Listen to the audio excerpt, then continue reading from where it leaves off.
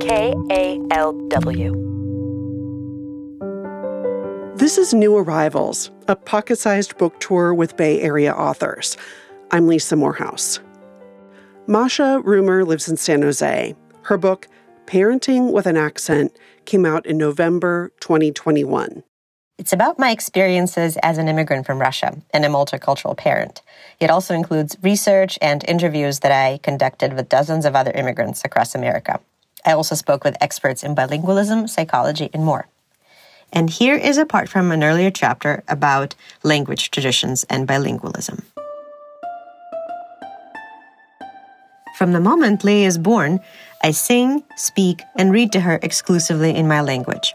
It's not a conscious decision. It just happens. The language becomes a portal into a different universe, authentic and safe, stashed in an old suitcase from years ago.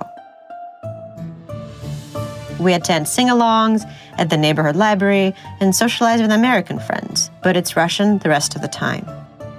It feels alienating. It's busy work, but I don't budge. Once my daughter is exposed to a language, I assume, it will just stay with her forever, sort of like acquiring a taste for blue cheese or learning to ride a bicycle. As I soon learn, we're in for a wild ride.